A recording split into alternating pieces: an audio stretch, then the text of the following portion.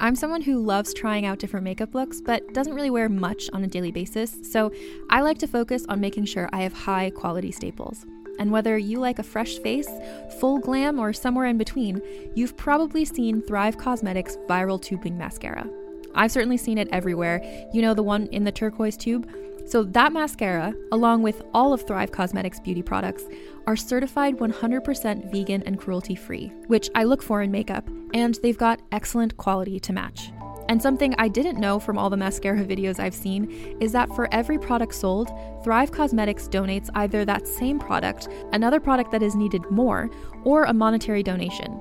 They've worked with over 500 nonprofits to help with a wide range of causes like supporting cancer survivors, people experiencing homelessness, education access, and so much more. Knowing that makes me feel even better about using their products. And I do enjoy using them. Like I said, I like having high quality staples, and so my favorites are products that are multi-purpose, like the Brilliant Eye Brightener. It comes in a bunch of colors, and I like using them as eyeliner, eyeshadow, and even highlighter. Thrive Causemetics is luxury beauty that gives back. Right now, you can get an exclusive 20% off your first order at thrivecausemetics.com/thrive. That's Thrive Causemetics, CAUSEMETICS.com/thrive for 20% off your first order. Hey everyone, welcome to Let's Get Civical. This is the podcast that breaks down politics, government structure, and dives into the context of current events, but in a super fun way. I'm Lizzie Stewart, comedian, feminist, and political junkie. And I'm Arden Walentowski, former Senate intern, campaign staffer, and political strategist. In this episode, we're talking about executive orders. So grab your pen. And let's get civical.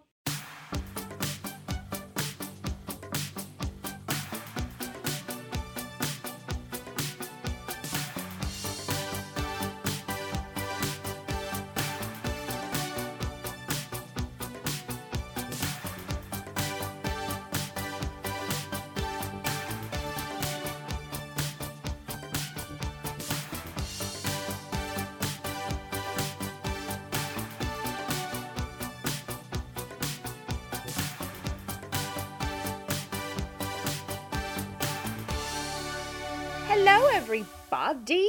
Hey guys and going gals on? and everyone who And doesn't theys? exist on the spectrum of gender. The days of the world. And theys and thems and everyone. It's so nice Mhm. to see you. It's a new dawn. It's a new day. It's a new life for U.S. For U.S. It was quite spectacular, that inauguration. I just felt like could watch that inauguration over and over. I could watch the concert at night over and over. I honestly think it's something we should be doing on a monthly basis, like Just tribute to keep to morale America. up. Yeah. Just to keep morale up. I'm sorry. There are 80 billion celebrities of Tom Hanks caliber that we can get to host that shit. Or And, let's just keep it Tom Hanks, America's sweetheart. America's sweetheart. Let's just keep it Tom Hanks. But we got talent, we got culture. I say once a month we do a Here's to America concert and get some famous acts and then elevate some people. All I'm saying is it's totally possible. That's all. The John Legend cover of the Nina Simone song, I absolutely died. It was so good. Yeah. He was so amazing. Yeah. What I loved about the whole thing, because again, we went into this not knowing how this was going to go, both from what it's going to look like and also from a security standpoint. There was a lot of tension and threats surrounding it. And it was just so nice that it ended up it was at least the ceremony part of it, I was this is just everybody's relaxed.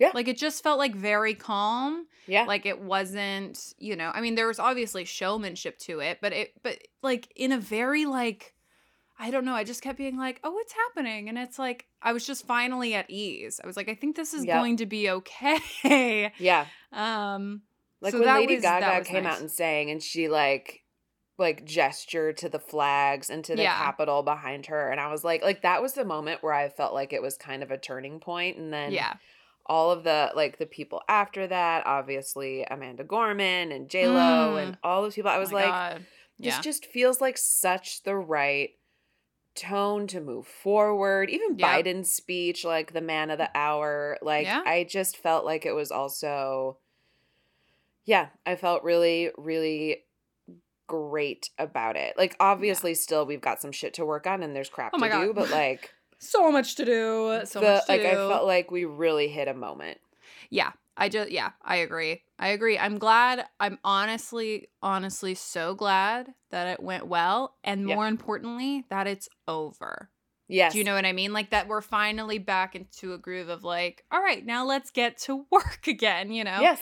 Because the anticipation of just leading up to it has been just so much to handle because of obviously the violent attack on the Capitol and all of that stuff. So I'm just glad it's over, and I Yes. feel like we're finally just starting anew.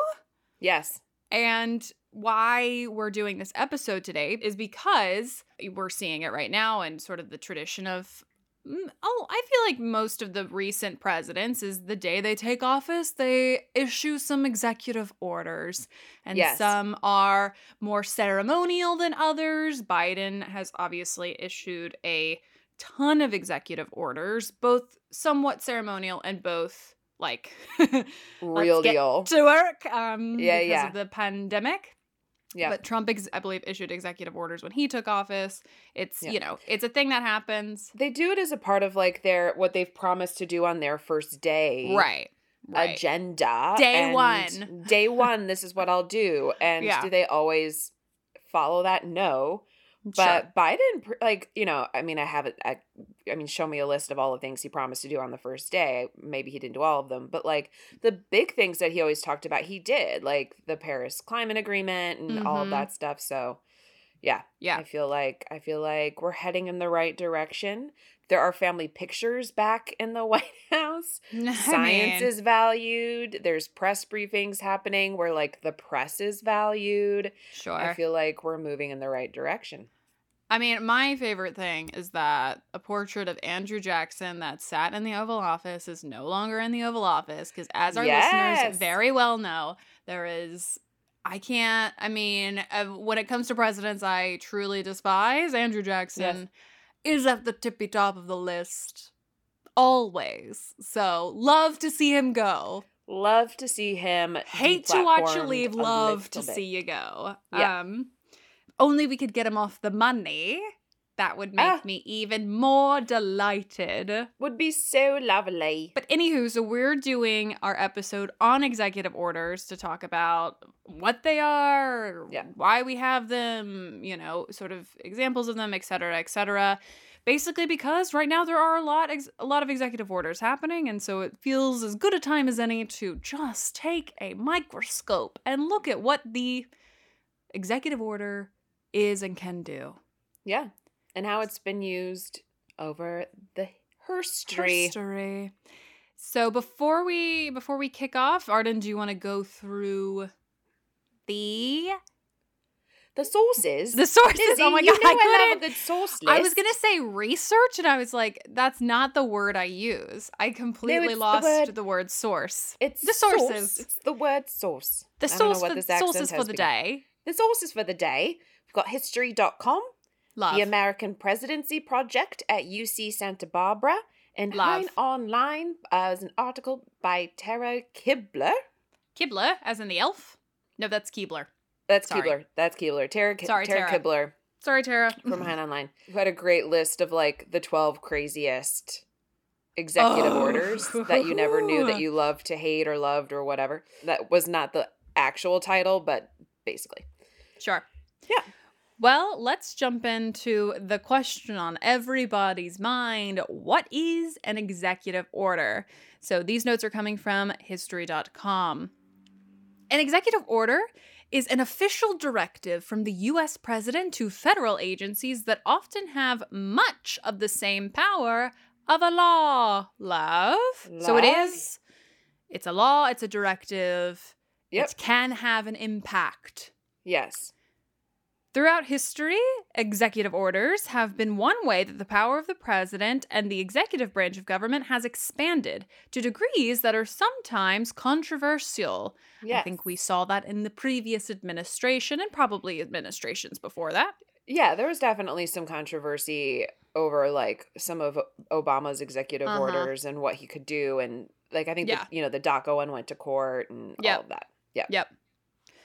The Constitution does not directly define or give the president authority to issue presidential actions, which include executive orders, presidential memoranda, and proclamations. So we love that the Constitution does not necessarily give the president this power. No. Instead, are we ready? This implied and accepted power derives from Article 2 of the Constitution, which states that as head of the executive branch and commander-in-chief of the armed forces, the president, quote, shall take care that the laws be faithfully executed. It seems like we're dipping our toe into a really shallow pond. Like, I'm so sorry. We're talking 2 minutes of rain, and this is like, ba-doop, now the toe is wet. There's no, like... This is a stretch. It's a real stretch. Because it's not like he's executing, or they, he, she, they. It's not like they're executing them. They're literally making them. That's very different. But I love that we've just rolled with it. We're running with it. It is so insane to me because my mind always goes to the Supreme Court of the United States where I hold residence. Yes. That you are the 10th justice. So exactly right. They've expanded it. It's me. That such an interpretation of a sentence has been made and allowed to stand when we've had such literal justices. And I know that this is like long before our current court and the people who are on the current court have been on the court that this was a thing, but it's just so crazy to me. Because this is an interpretation if I've ever seen. Oh, yeah. No, this is like... We are inferring and interpreting something that is... possibly not there. Possibly not there.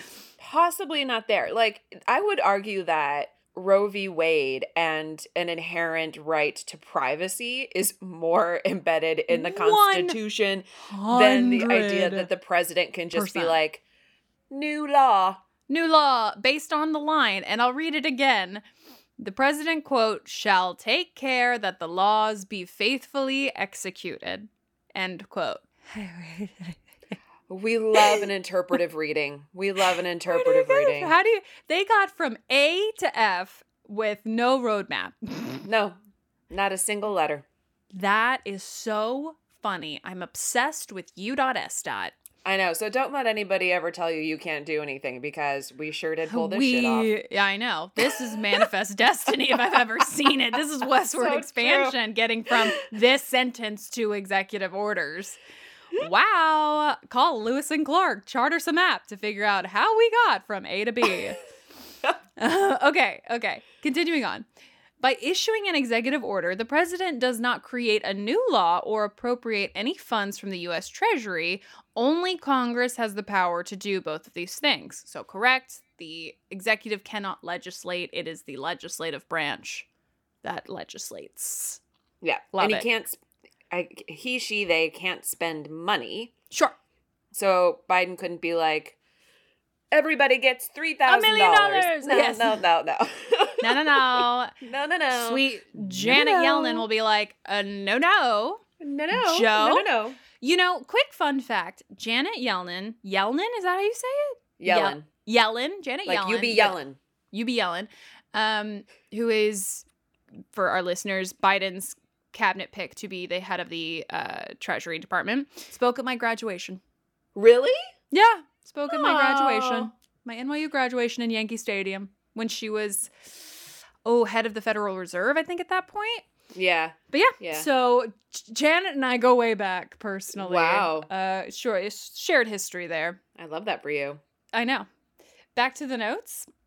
Any executive order must identify whether the order is based on the powers given to the president by the U.S. Constitution or delegated to him by Congress, provided the order has a solid basis either in the Constitution and the powers it vests in the president as head of state, head of the executive branch, and commander-in-chief of the nation's armed forces, or in laws passed by Congress, an executive order has the force of law. So basically, if you're going to do an executive order, you have to prove that what you're ordering, you have the power to do based on the Constitution or based on what Congress has told us you can do. Yeah. Right? Love. Yeah. Yeah.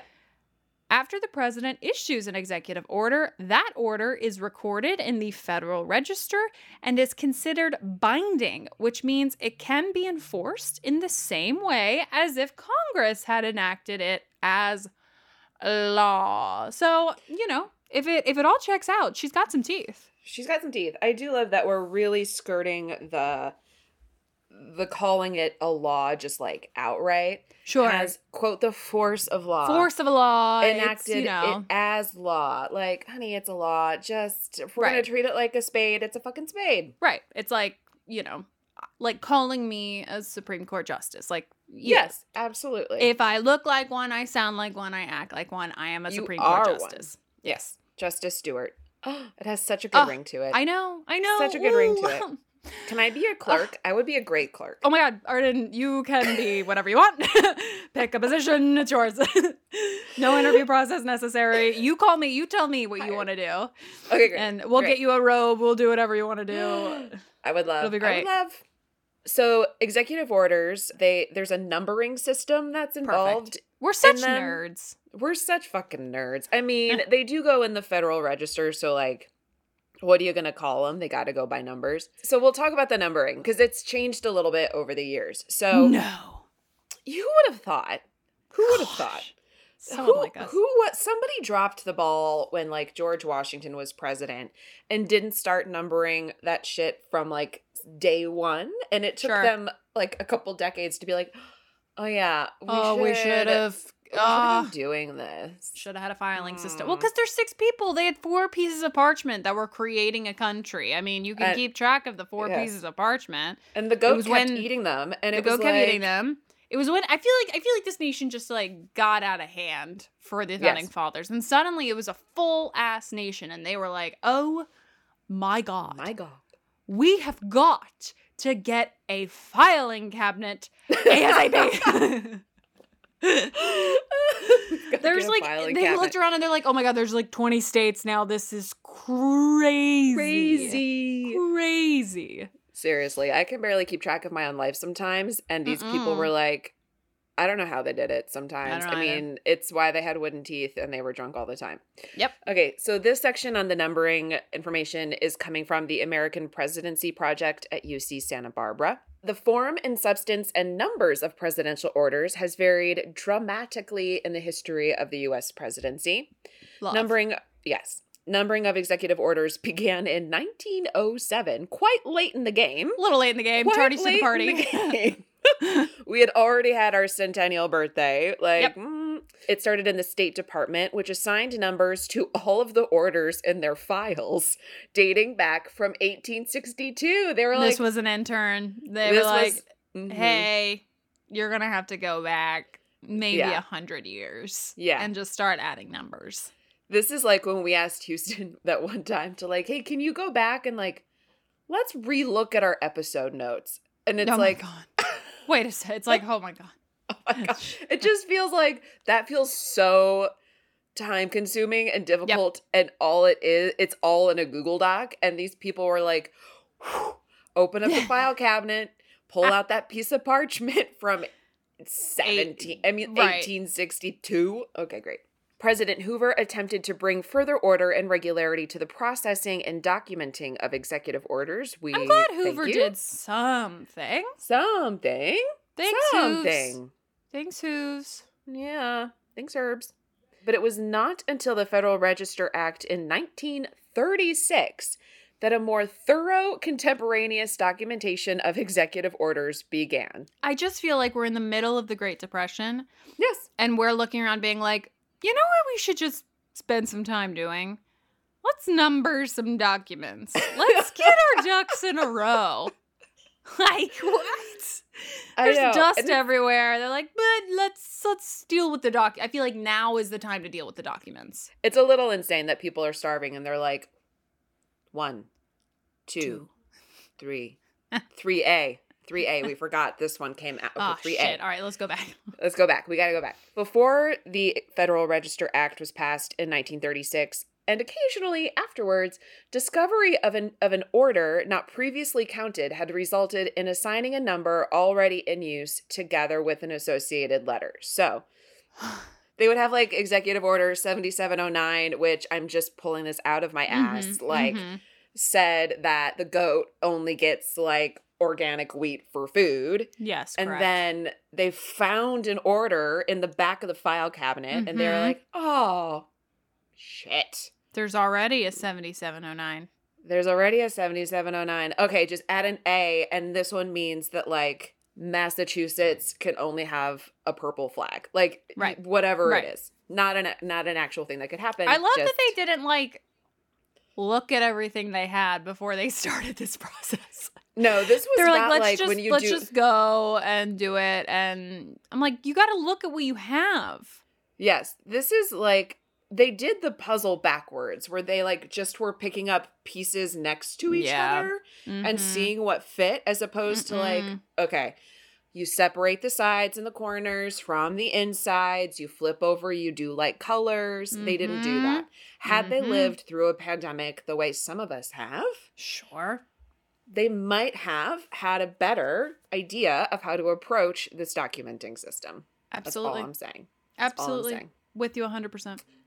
This explains why, so when they would do the number and then the letter, this explains why the total number of executive orders issued may be greater than the result that would be obtained by subtracting a president's first order number from his last. So if you've got like FDR has 3,000, I mean, I forget what his actual number is. We're going to look at the list in a second. But like, let's say he has 3,772 in like the numbering list, but maybe he actually has like 4,000 because we've added some letters to the numbers to like make up for the idiocy. Love it. You would think that they would just start at 0.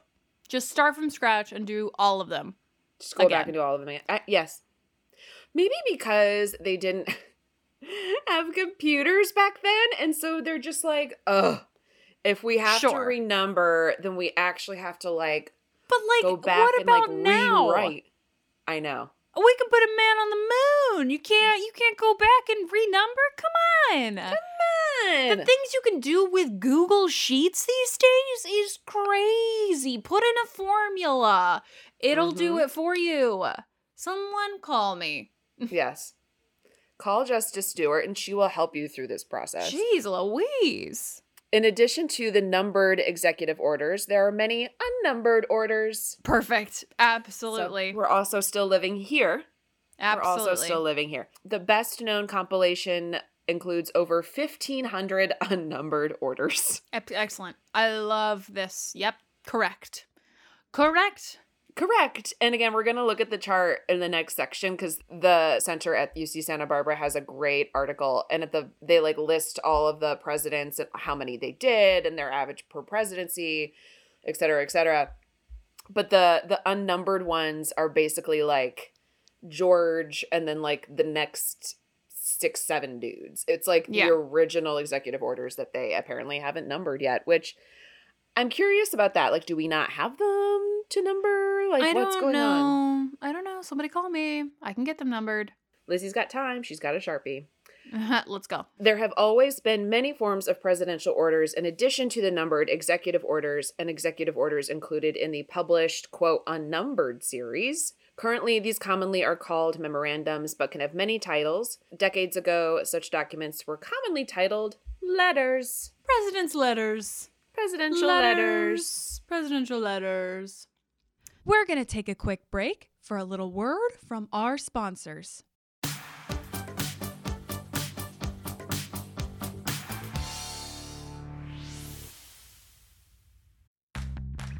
Are you ready to shop?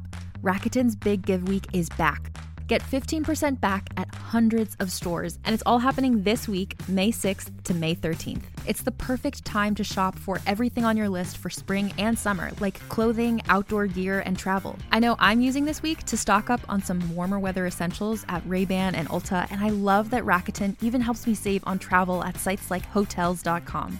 Rakuten really is the best way to shop, and you can save even more by stacking cash back on top of deals. Plus, during Big Give Week, that cash back is bigger than ever. With Rakuten, membership is free, and when you sign up and shop today, you get an extra 10% cash back boost. That's an extra 10% cash back on top of the 15% cash back. You won't see higher cash back rates than these. Go to Rakuten.com or download the Rakuten app. Rakuten. Shoppers get it.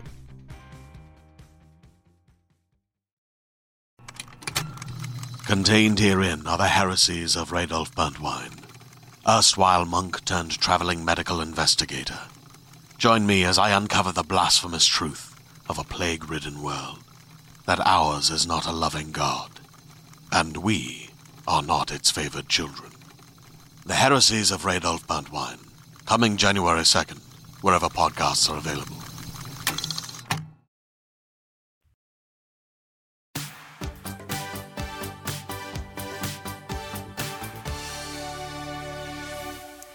Well, as Arden was talking about, let's talk about presidential patterns with executive orders. So this is back coming from history.com. Washington's first order in June of 1789 directed the heads of executive departments to submit reports about their operations. You couldn't have done a jazzier one for your first, George? Like, I know. He's like, just tell me, what do I need to know? What are you doing? Yeah, what's up? Like, What's up? Literally, the parchment probably said, hey, guys, what's shaking? What you Executive thinking? order number 1. What you thinking, and how much money did you spend doing the thing you thought about? What's up? Let me know.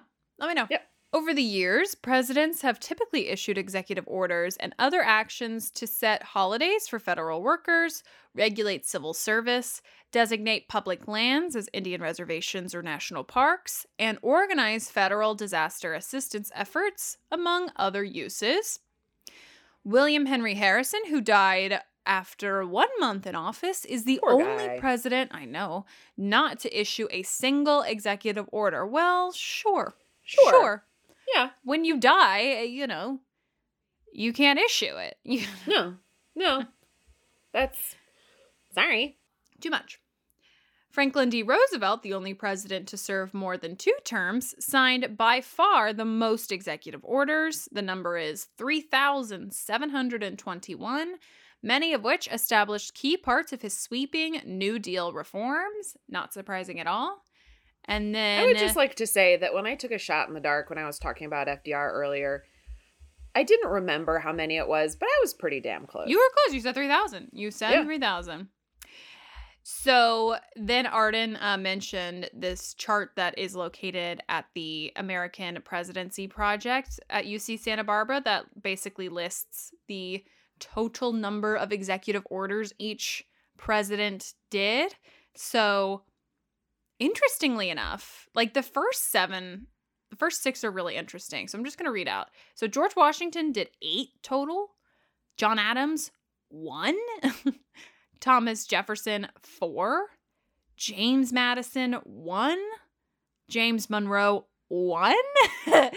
John Quincy Adams, 3. Like, just a very small amount. They clearly didn't realize the power that they had, because I definitely feel like a lot of these dudes would have done a lot more executive orders if they had realized just in however many years later that like Teddy Roosevelt would issue 1,000. Well, that's what I was about to say. So it's like the range is from like, the 20s to, low or high 100s of, from George Washington through William McKinley. And then Theodore Roosevelt comes in and issues 1,081. Yep. And I was thinking, like, what was going on in Teddy Roosevelt's presidency? Because I'm looking at Woodrow Wilson, who, 2 presidents later did 1,800. And I was like, well, okay, World War I probably had something to do with that. I get that. But what was Teddy up to? My guess is that Teddy is, because he was like a hunter and lived parks. My guess is that a lot of those are like creating national forests and parklands. That would be my guess. Sure. Yeah. Yeah. And then, I'm sorry, Calvin Coolidge coming in and doing 1,200. Like, thanks for nothing, Calvin. What were you doing? Not preventing the Great Depression. No. I would say. And then it really, after Harry Truman, who had 900, it really drops down into like the 200, 300s for the most part. Yep. For pretty much everyone. Yeah, that's basically where we live till now. Like, even Trump only did 220. Yeah, compared to Barack Obama's 276 over 2 terms. Yeah. So Donald Trump actually might have been on he did. pace He to did do a lot. Yep, compared to Obama. Do like 400 over the course if he had 2 terms. Yep. But yeah, because even George W. Bush only did 291 over the course of 2 terms. So That's 220 was a lot. That is a lot. That is a Yeah. lot.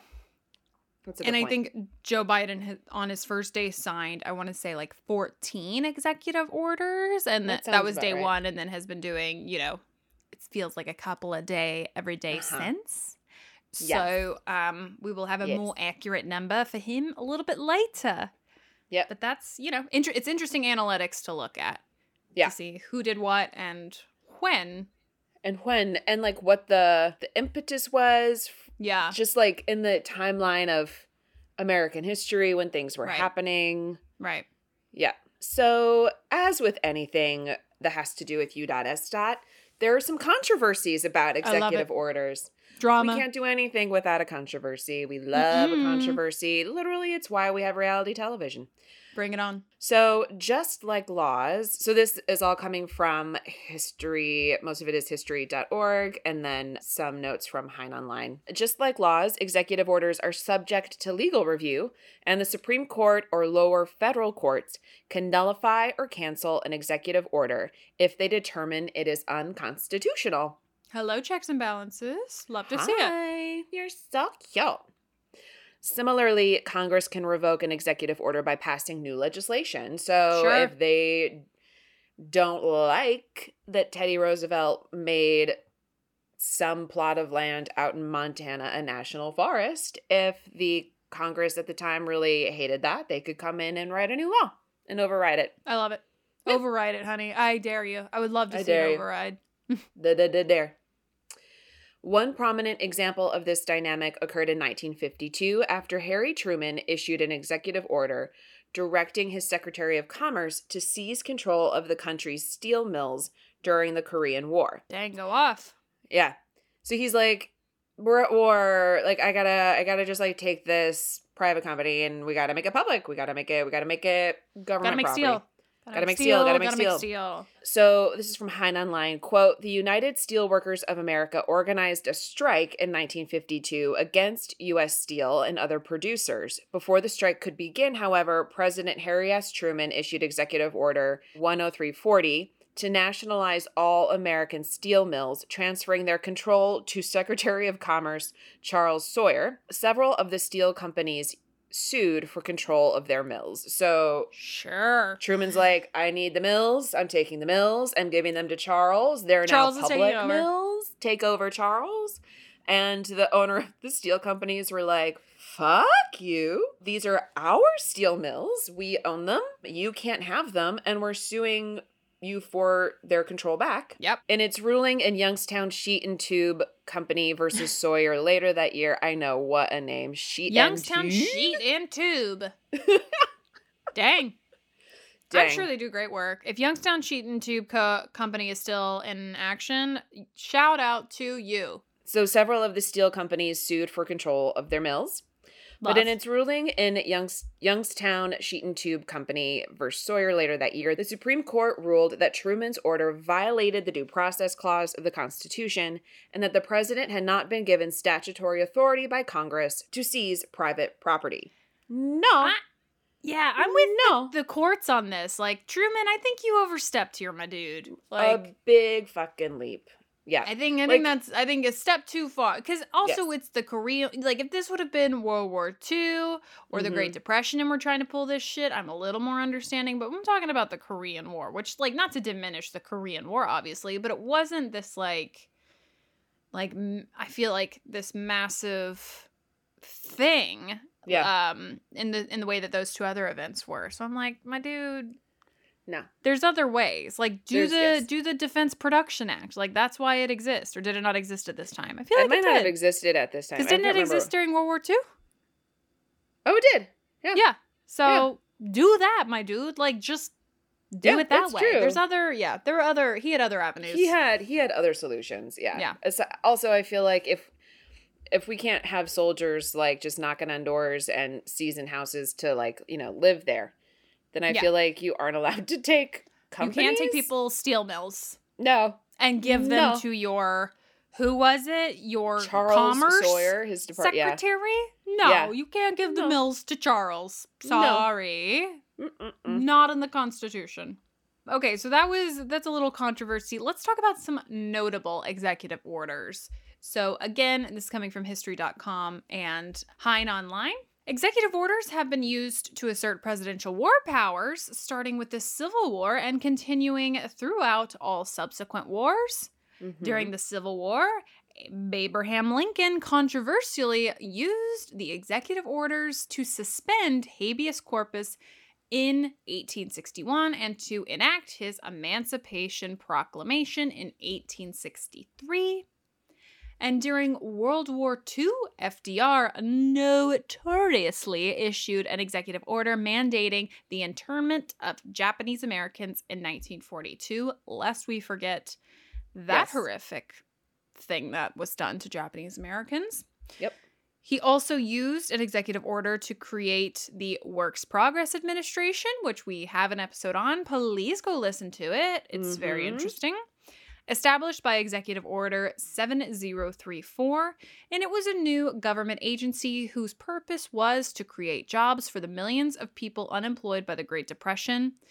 Though the WPA existed for only 8 years, its workers made monumental improvements to the nation's infrastructure and cultural life, which we go through in our WPA episode. Yeah. So and they did so much. I mean, like literally a crazy amount. Like, a crazy amount of the things that we talk about, see, walk past, like on a daily basis if you live in a city, and quite frequently if you do not, they're just like, they're all over. Right. And then in 1948, Truman issued an executive order desegregating the nation's armed forces. Thanks, Truman. Thanks, Truman. About time, considering that Black Americans and Americans of color have served in the nation's armies literally since the Revolutionary War. Yeah. So, thanks for finally desegregating not 200 years later. Really appreciate it. Preach, my dude. Preach. Mm-hmm. So then, Dwight D. Eisenhower used an executive order to send federal troops to integrate public schools in Little Rock, Arkansas in 1957. So we're using them for a lot of good things too. They can definitely do some good. They can definitely do some good. And then after the assassination of President John F. Kennedy in 1963, a newly sworn in President Lyndon Johnson signed Executive Order 11130 to establish the Warren Commission. The commission would investigate the details of the assassination of President Kennedy and determine Lee Harvey Oswald's motivations and possible connections. Though the Warren Commission determined that Oswald acted alone, the Warren report sparked great controversy and conspiracy. This was honestly one of my favorite sections of history when I took American history in high school. Who killed JFK? We spent like a week on it. Sure. And it was my favorite thing that I learned because also my history teacher leaned into the conspiracy theories a little bit. Well, and that's the fun stuff. That's the fun stuff. And I was like, oh, there's no way Oswald did this shit alone. Well, famously, I have been to that box factory and I have stood where Oswald stood. Really? Yeah, it's in Dallas. As you know, where he died. Where he was assassinated. Yeah. Yeah, in Dallas, you can go to the box factory, and you can go up to the floor that Lee Harvey Oswald supposedly sat in with his rifle or sniper, whatever it was, and you can see literal right there. You're like, oh, he was in this window, and you can look and see the road where the car was going down. Yeah. But let me just say this as well, if God forbid I am your vice president and you get assassinated, I want you to know that I'm not executive ordering a commission to solve it. I will be doing that myself. Oh, yes. No, you've solved JonBenet Ramsey. I've solved JonBenet Ramsey. Trust. I'll just do it. I'm like, why do we need a commission when I am a head detective as well as being a Supreme Court justice? So exactly. It's just one of those things where I'm like, okay, if you want something done right, do it yourself. Exactly. So just know you'll be in good hands. Thank you so much. I trust you. I trust you with my life and the investigation of my death. I thank you for that. Mm-hmm. No problem. And the last one we're going to talk about is the attempted closing of Guantanamo Bay. Guantanamo Bay is a U.S. military prison that was established by President George W. Bush in 2002 to detain, interrogate, and prosecute extraordinarily dangerous criminals. The critics of the detention center claim that the practice of torture and imprisonment without trial is a violation of human rights. Fair. Yes, fair. Which is not to say that, like, we shouldn't be questioning and holding people and like figuring out what the criminals are doing, but let's not torture people. I'm not about to say like, yeah, let's release the people who did 9/11 who are at Guantanamo. Yes. I'm just saying let's put them in a proper prison and be done with it, as opposed to like this weird random military prison in Cuba that reeks of all kinds of sketchy sketchers. Yep. Like, let's just do everything above board. I'm not saying release the 9/11 guys. I'm saying put them in the U.S. prisons. Yes. And so, continuing with the Guantanamo Bay attempted closure, on January 22nd in 2009, President Barack Obama signed Executive Order 13493 calling for a review of all detained individuals and vowing that the prison would close within a year. However, the deadline was not met, and Obama's term ended with the prison still open. In January of 2018, President Donald Trump signed his own executive order to keep the prison open indefinitely. I mean, that's not surprising, and all I have to say is, like, I don't know, guys, if we're gonna walk around and be, like, the beacon of democracy and good in this world, like, we can't have Guantanamo. We all know what goes on in Guantanamo. Like, what happens in Guantanamo literally stays in Guantanamo because we don't let anybody enter or leave Guantanamo. But, like, you can't torture people. Sorry. Like, I'm with John McCain on that. You can't torture people and also be, you know, the beacon of democracy. And that's my hot take on Guantanamo Bay. But I do think we actually should do a full episode about Guantanamo at some point, just because it is so interesting, you know? I think so as well. Especially because now that I've said it 18,000 times, I can finally say it correctly. Guantanamo Bay. Guantanamo. But it's so, yeah, I feel like there's a reason it's in Cuba and not on U.S. land. Sure. It's one of those things where I'm like, you guys, it's so obvious how, like, not, democratic's not the right word, but, like, how not, like, following human rights we are at this prison. Like, you know, I'm just like, you look at images of it and I'm like, there's torture there. Like, it's like, of course there is. We can't do that. That's the whole, we've all agreed as a world and a society that if you torture, you're not okay. Yes, there are literally international courts of law that will hold you accountable if you do torture people, and like there are rules of law and for war and engagement that, you know, like there are norms for this. It's like, for me, you know, Area 51, right, where people are like always trying to get into Area 51 to prove that there are aliens. I'm like, you guys, we know that there are aliens in Area 51. Like, grow up. There are aliens in Area 51 and there is torture happening in Guantanamo Bay. Like, you don't need to be a Supreme Court justice or a part-time detective to crack that case. You know what I mean? It's very clear. It's so clear. It's so clear. But anywho, so, you know, like we said, time will tell how the Biden administration uses executive orders. Obviously, he has hit the ground running with them, pretty much kind of as expected. I mean, this is what they were saying they were going to do all through his campaign, and then once he won the election, in between the election and now, it's like, on day one, we're going to do this, and they are cranking them out. So yeah, we will see how he continues to use this sort of interesting power that he has, and how, if any checks and balances come along the way to, you know, prevent his specific executive orders from being like a law. Yep. But in the meantime, that was our episode on executive orders. And as you know, we love you so much. And if you like what you heard, you can find us on Twitter and Instagram at Let's Get Civical. You can rate us. You can review us. You can subscribe to us. We love you so much, and we will see you next Wednesday. Goodbye.